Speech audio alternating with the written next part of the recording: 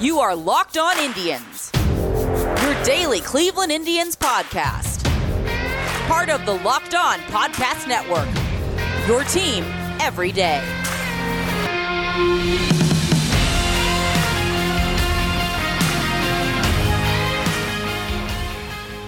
Hello everyone and welcome to Locked On Indians. I'm your host Jeff Ellis, formerly of 24/7, formerly of Scout, formerly of many a Cleveland sports blog. Now all of Locked On. Quick note at the top of the show, remind everyone to go check out the Locked On MLB show with Sully. I've been on there multiple times. Great dude, fellow teacher. Go check that out. We have the game to talk about today. There's quite a bit to unpack. Let's just start with the Jose Ramirez. He gets taken out of this one. Precautionary. He had a pair of doubles in the game. And yeah, I mean, Jose Ramirez, just end the season now if the Indians don't have Jose Ramirez. Everything else that has happened, a dehydration or a precaution due to dehydration. I mean, he's played a lot. He hasn't had an off day. Luckily the Indians have a bunch of off days coming off. I really hope, and I don't know if I've ever said these words, but I really hope it is just dehydration if you did not catch the game. So he hit, I believe, the go-ahead run. Had two doubles in this one, as a matter of fact. Knocks in the go-ahead run in the sixth inning, I believe. In the seventh. He lines out. The Indians go 1-2-3, and then he's taken out after that. So Chang comes in and takes his place for the eighth and the ninth. It's a 6-3 game at that point in time. So it's a situation. We'll get into Karinchak again with the struggles. But the Indians have a big lead. He's played a lot of baseball. It probably is just dehydration. It's probably just an opportunity to let him get a rest. And let's be honest, he's not the best defender. And they're in a situation where it's very unlikely he's coming back to bat. The defensive metrics have been bad. They put in a better defender at third. And they let him get a rest. There's a logic to it. I'm not too freaked out, but anytime Jose Ramirez leaves the game early, you're kind of like, oh, great. So Karinchak in the ninth. So the Indians are up 6-3. You gotta love. I just want to double check before I make a statement. But I feel like, so Karinchak gets a save because he's terrible. Like, if he's not terrible, well, I guess it is only a 3-run lead, so he would have been up for the save. But still, he gets a save when he's just back-to-back awful outings. So single, wild pitch, they get the fly out, another single, strikeout, another single, a walk, and the ground out. It's just, not the ideal.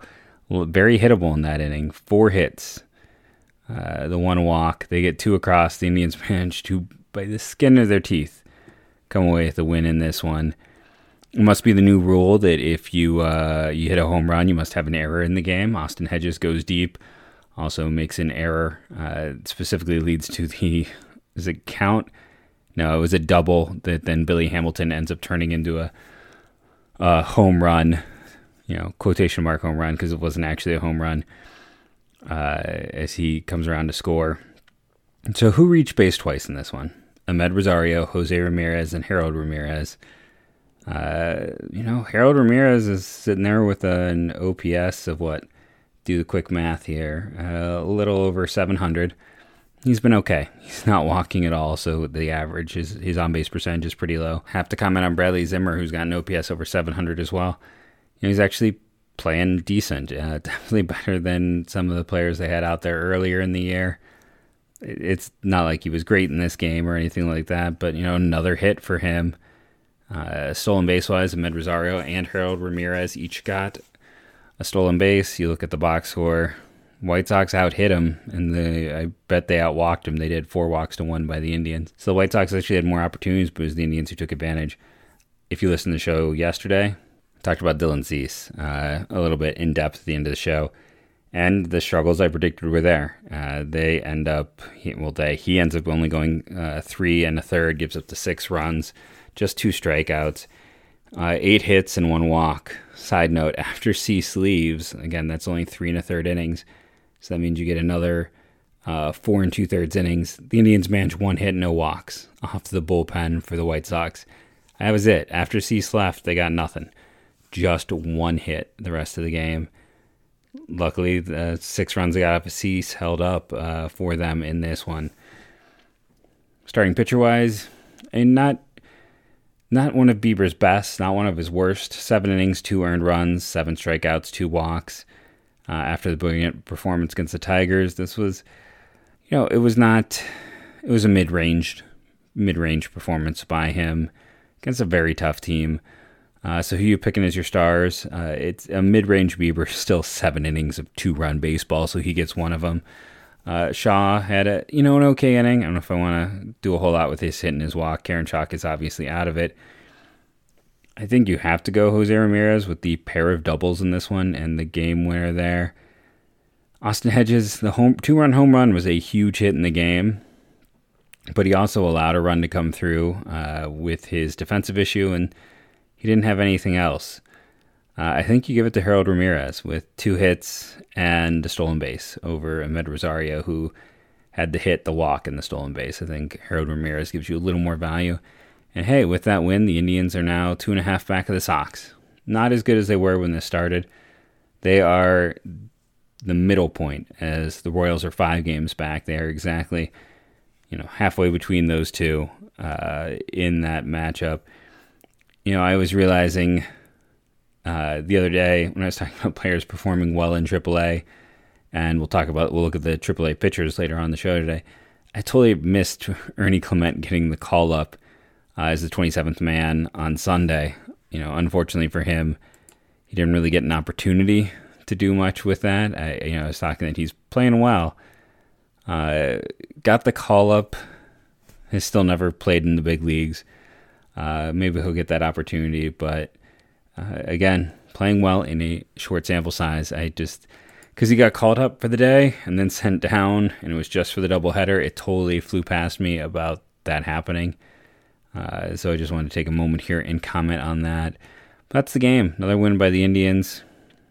They have the off day, they're going to finish up the series tomorrow. We'll talk about that matchup also a little bit later in the show. Off day Thursday, and then Baltimore. And they have a real opportunity. If they can win tomorrow, it's not a great matchup for them, let's be honest. But if they can win tomorrow, then you've got Baltimore. You're going to Baltimore, but that's a series you should win. So things are setting up well for the Indians, and we talked about that. Now is the time for them to find success. Now is probably as weak as this schedule is going to get in terms of off days and who they face. They need to end June in first. If they want to compete for this division, they have to end June in first. That's just the truth of it. If your hope is to win this division, that's where you should be. Because otherwise, July's rough, and you're not going to get those opportunities. So strike now.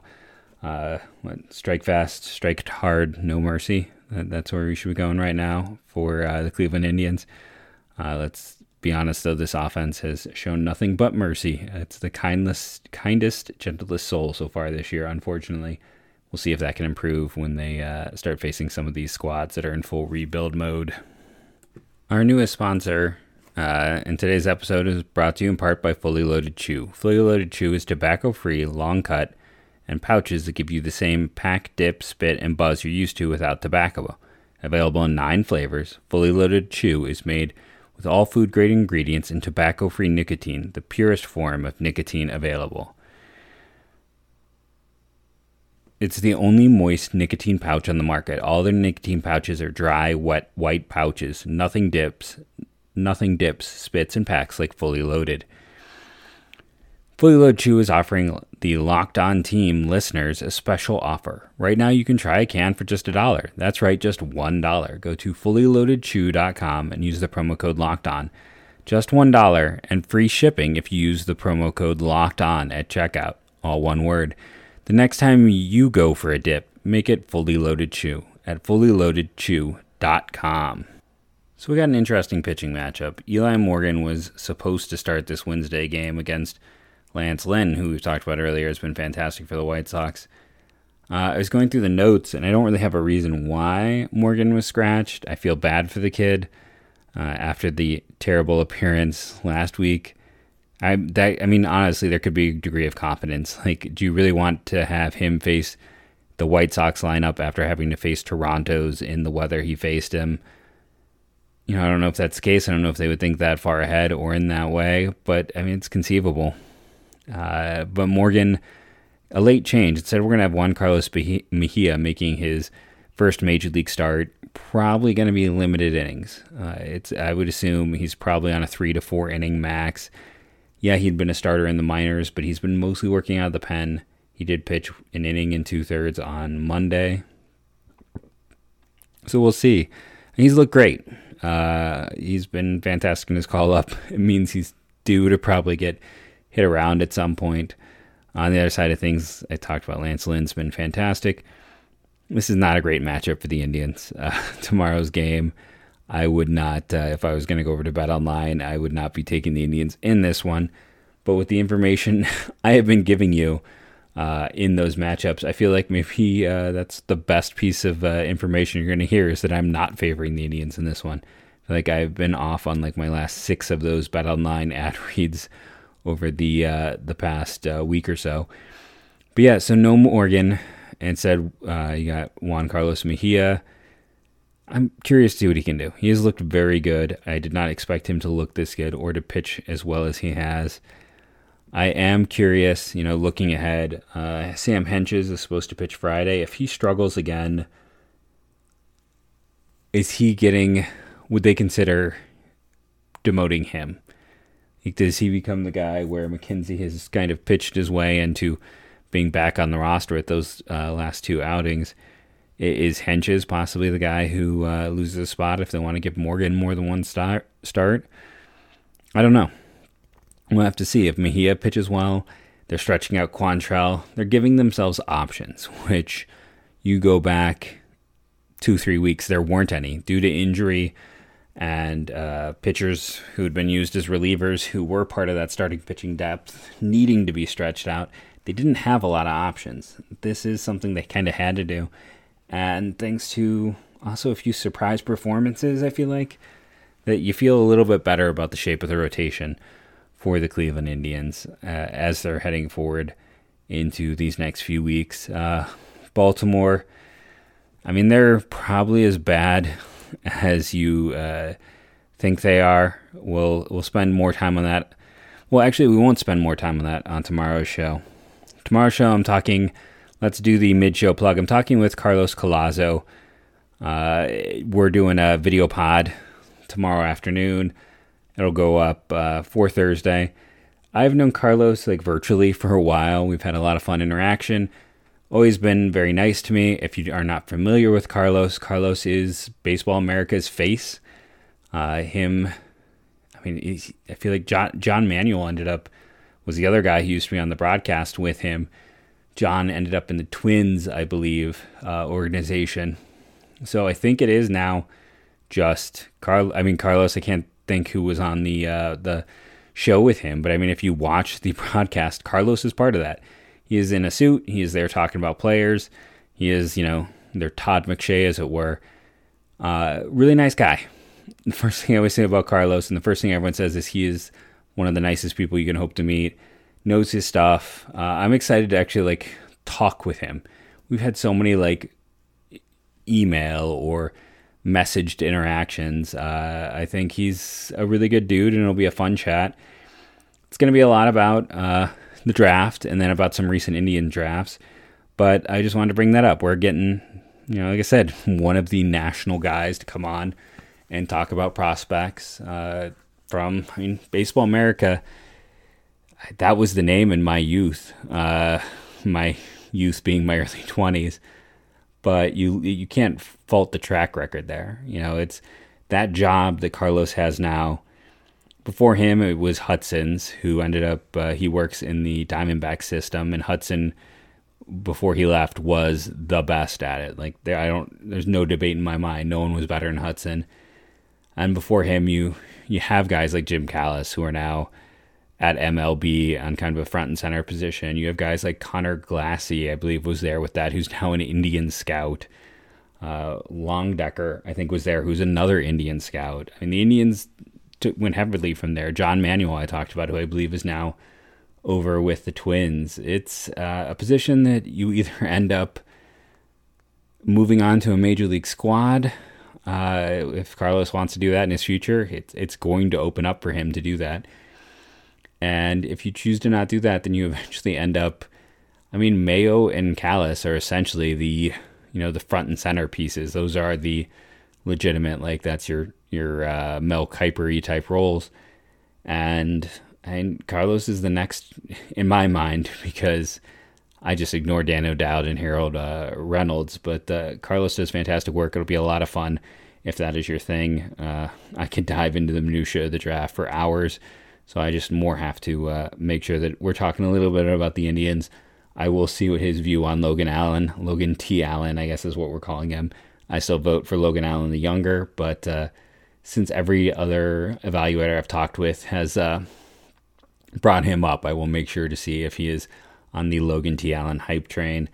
Week after that, I'm going to have Burke Granger come back on, who we had earlier in the year. Another guy gotten to know in the trenches of the draft in prospect world. Great guy, does fantastic work over at D1 Baseball. So Carlos this week, Burke next week. Maybe I'll talk with Brian and see if he's available in week 3, and I can just talk to some of my favorite people. I had a nice long chat recently with a few people and some inside intel. The Indians sent the house to go check out J. Sarah High School. Maybe the top high school program in the country when it comes to baseball. Indians love California. They draft heavily out of California. Isaiah Green, who they got in the Lindor trade, California kid. Petey Halpin, who they gave all that money to, California kid. They go heavy in California. That's just a known fact. It's a place they scout. J. Sarah is a fantastic program, and they got 2 guys there to watch. Gage Jump is a 5'9", 5'10" pitcher. Really good mechanics, really good secondary stuff. Undersized. It's going to be a hard sell, and he's got a big, supposed to be a decent ask. He feels like a guy to me who's likely going to end up going to college. And then Cody Schreiber is the switch-hitting shortstop who fits the Indians' mold to a T. So I want to say, Scott Barnsby, who's the head of amateur scouting, was there from the reports I got. So just keep those 2 names in mind. That's some inside information from the trail. I did an impromptu mock last week, had Chase Petty going to the Indians. I got to sit down and start transferring over some of my profiles I've been working on. But yeah, the draft is getting closer. We're almost a month away. It is kind of nice for me now that I don't teach in Ohio, because, in Ohio, at least where I taught, school is done everywhere. I still got 2 more weeks as a teacher. So in the old draft system where the draft would be next week, I'd be dead man walking. I would not have the ability nor the time to really get into that. So the fact that it's in July is going to give me a lot more time to sit down and sink my teeth into it. Now, it also means that it's something that gets to hang over my head until the middle of July. I'd love a happy medium. I'd kind of love back when it was more of a late June thing, mid to late June. But I think where it is best for the draft itself and for the game. So it's All-Star Weekend. It's going to be interesting to see that draft come from Colorado this year. Completely different situation. Kind of a fun thing for us all to check out. Well, it is time to talk about Sports Trade. It's where fantasy sports meets the stock market. Sports Trade takes fantasy to a new level. It's like Robinhood for fantasy sports. Their platform allows you to buy and sell shares in your favorite players, just like real stocks. Finally, a fair and exciting way to cash in on your knowledge of sports. And they just added baseball to the platform this past May, so check it out today. Making money with Sports Trade is as simple as player values rise and fall based on 2 factors. 1, their statistical performance in each game as compared to their projected fantasy points in the game. The more points scored, the higher their value goes. So, very traditional. 2, good old supply and demand. The more demand a player has, the higher the value. Ready to buy shares? Pick the penny stock in a rookie with huge upside, or grab the vet who's always been a solid performer. Instantly buy and sell as many shares and as many players as you like, just like the stock market. Then watch your players battle and your portfolio value rise. Simply go to sportstrade.com, watch the How It Works video, then sign up to get started. Sign up today at sportstrade.com and discover the fun and exciting and profitable world of sports trading. This is truly the evolution of fantasy sports. You'll be amazed. Don't sit on the sidelines any longer. Get in the game at sportstrade.com. So let's go over to BetOnline. Let's see if they agree with my earlier mention that I think the Indians are going to get a run and a half in that game tomorrow. The change in pitching matchups, I mean, there's a decent chance that the game won't even be listed, as, you know, a late change like that affects things so much that, yeah, the Indians game is not listed tomorrow. I think a big part of that is such a late change in the matchup just messes it all up. But remember, when you go to BetOnline, it's not just baseball. Right now I see tennis, soccer, horse racing, martial arts, hockey, golf, football, boxing, basketball, player props, game props, futures, other sports, racebook, esports, blackjack, live betting, anything you could want. You go to betonline.ag, use that promo code LOCKEDON to get a 50% bonus. Stanley Cup playoffs, $1,000 welcome bonus. $10,000 matchup contest with the Belmont Stakes. 100% casino sign-up bonus up to $3,000. Refer a friend. There's so many things you can do. Go check it out for yourself over at betonline.ag, our official sports partner for all of that stuff. I think it's a fascinating... I've been learning more about gambling through our partnership with BetOnline, your online sportsbook experts. Remember, that promo code is locked on. You can go check that out for yourself. It's a great source of information. It's a fun site just to kind of navigate and see what the betting world is thinking in terms of how things are going to turn out versus how you see like a national columnist think. One has a lot more on the line. Let's put it that way. Go check out BetOnline today. Remember, that is betonline.ag, promo code locked on. So let's take a second here and dive into some of the pitching performances in AAA. We talked about the hitters. Let's see what the pitchers are doing. Yesterday, I used the Clippers official site. Today, I'm going over to Baseball Cube. I just like the layout there. I like a lot of the stats and information that you sometimes aren't as front and center as it is on other sites. Specifically, a lot of, the walk and strikeout percentages, BABIP right there. Yes, I know if I go to Fangraphs, I get a lot more information to get that runs created, which is a fun stat. I just like the ease of Baseball Cube. I have a premium account. Like, I use Baseball Cube. Yes, I kind of discovered them because of their wealth of college stats, but I still think they're not paying for this. I pay them to use their site, but I did want to take a second and, mention Baseball Cube because they are kind of the forgotten man in the Fangraphs baseball reference battleground for statistics. So the minor league squad, you go down the line here, it is an older group. It has a lot of depth. It's a lot of players from other organizations. There's not as many guys who kind of stand out as ascending talents. There's a lot of guys who are, on the downswing or on the never having quite connected level of talent for this team. I mean, just looking at players in the organization, you got Blake Parker, who's 36, TJ Johnson, who's 31, Matt Koch is 30, Kevin Herget, they just added, is 30, Anthony Gose, who, yes, he was an outfielder first, so it's a weird situation, he's 30, Kyle Dowdy and Jordan Stevens are 28, Justin Garza, who's, interesting statistical performance.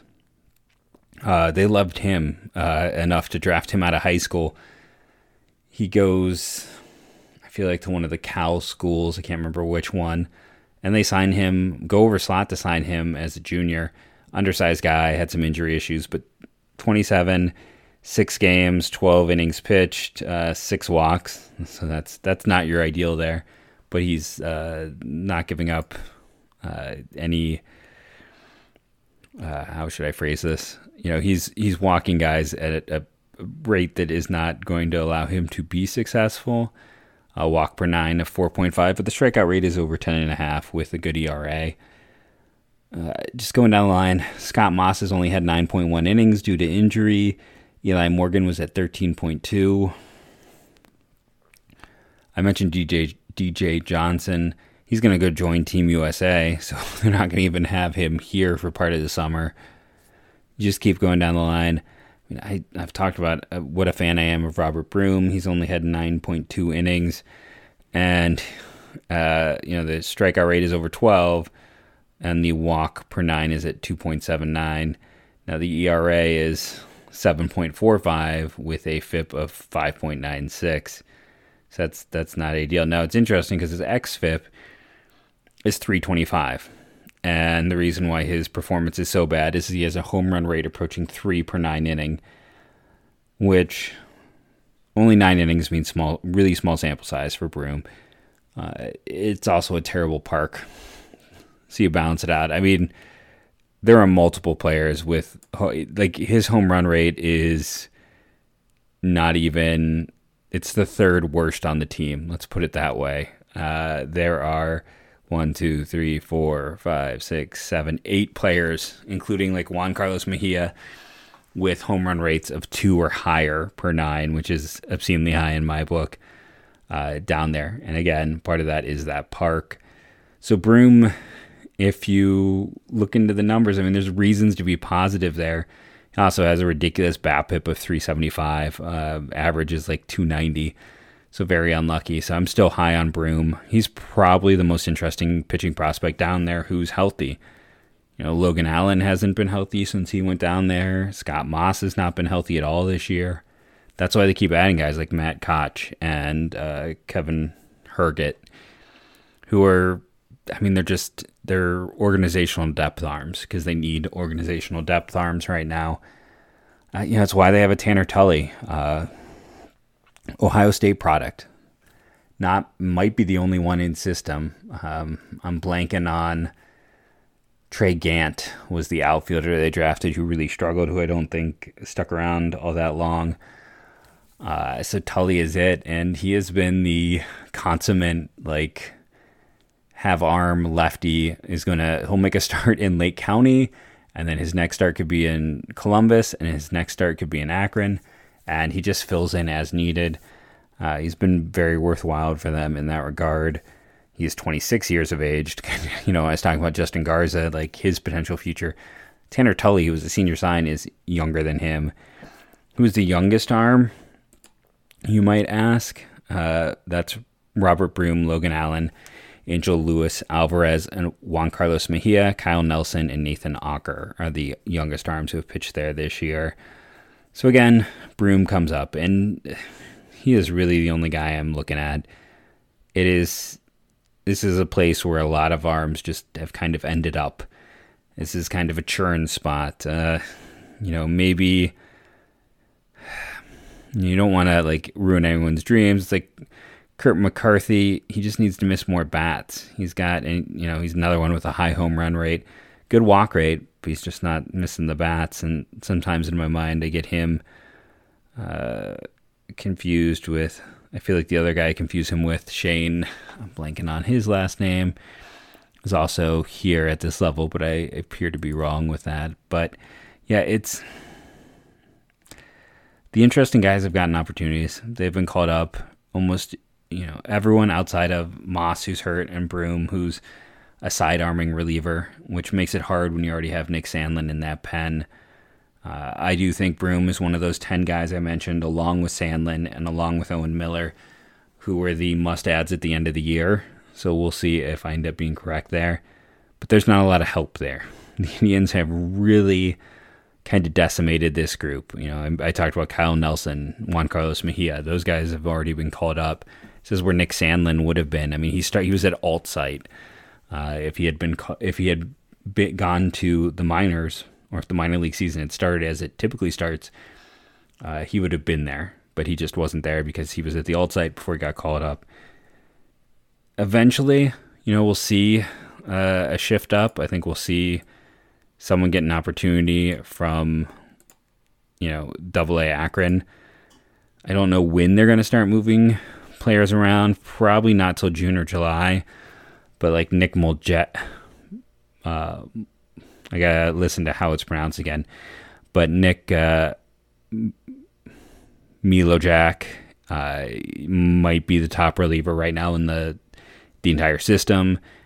He has been absolutely filthy. 10 innings in Double-A, K rate of 14.8, walk rate of 1.74, 0 earned runs. Teams are hitting 162 off of him, but his BABIP is 300. So he's actually been slightly unlucky with that 162 average. That's how good he's been. Francisco Perez is an interesting guy who is taking well with the transition to the pen. There's other players. Dakota Clemmer has always had good stuff, but he's still struggling with command. Juan Hillman just doesn't miss the bats. Garza, Tanner Tully has also been down there just in terms of names we have talked about. But yeah, in this one it's Milojak. I got to look up his name and hear it pronounced. Francisco Perez. But the pitching, again, there's not as much here. Shane McCarthy, who's the one Shane McCarthy and then Kirk McCarty. Those are the two players I get confused. Similar kind of builds and repertoires in my mind. But the big thing here is the pitching is not in that upper minors. It's not, there isn't a lot of, the hitting prospects are there, but the pitching prospects definitely are not there for the Indians right now. And a lot of their top guys are hurt, and that's just through the system. Love to see Cody Morris. He's hurt. I'd love to see Joey Cantillo. He's hurt. I'd love to see Scott Moss and Logan Allen. They're hurt. We'd probably see like Carlos Vargas in Double-A. Tommy John surgery. Ethan Hankins would get up to Double-A this year. Tommy John surgery. They're just hurting. While the Major League team has been remarkably healthy compared to most squads, the minors have been really beat up, and specifically the pitching. And that's why, as we talk about like who is there to see in the minors, it's a very limited list in those upper groups just because there's been so many guys who are banged up and hurt. Cody Morris is another guy who I think, along with Joey Cantillo, who have to be added to the 40-man at the end of the year, and we haven't even seen them pitch yet this year. So those are some other names to watch as we get further into the season. I've been Jeff Ellis. Remember to tune in tomorrow to hear me talk with Carlos Collazo. Big show for us. Should be a lot of fun. Remember to follow me on Twitter at JeffMLBDraft, and for the next year, maybe two, go Tribe.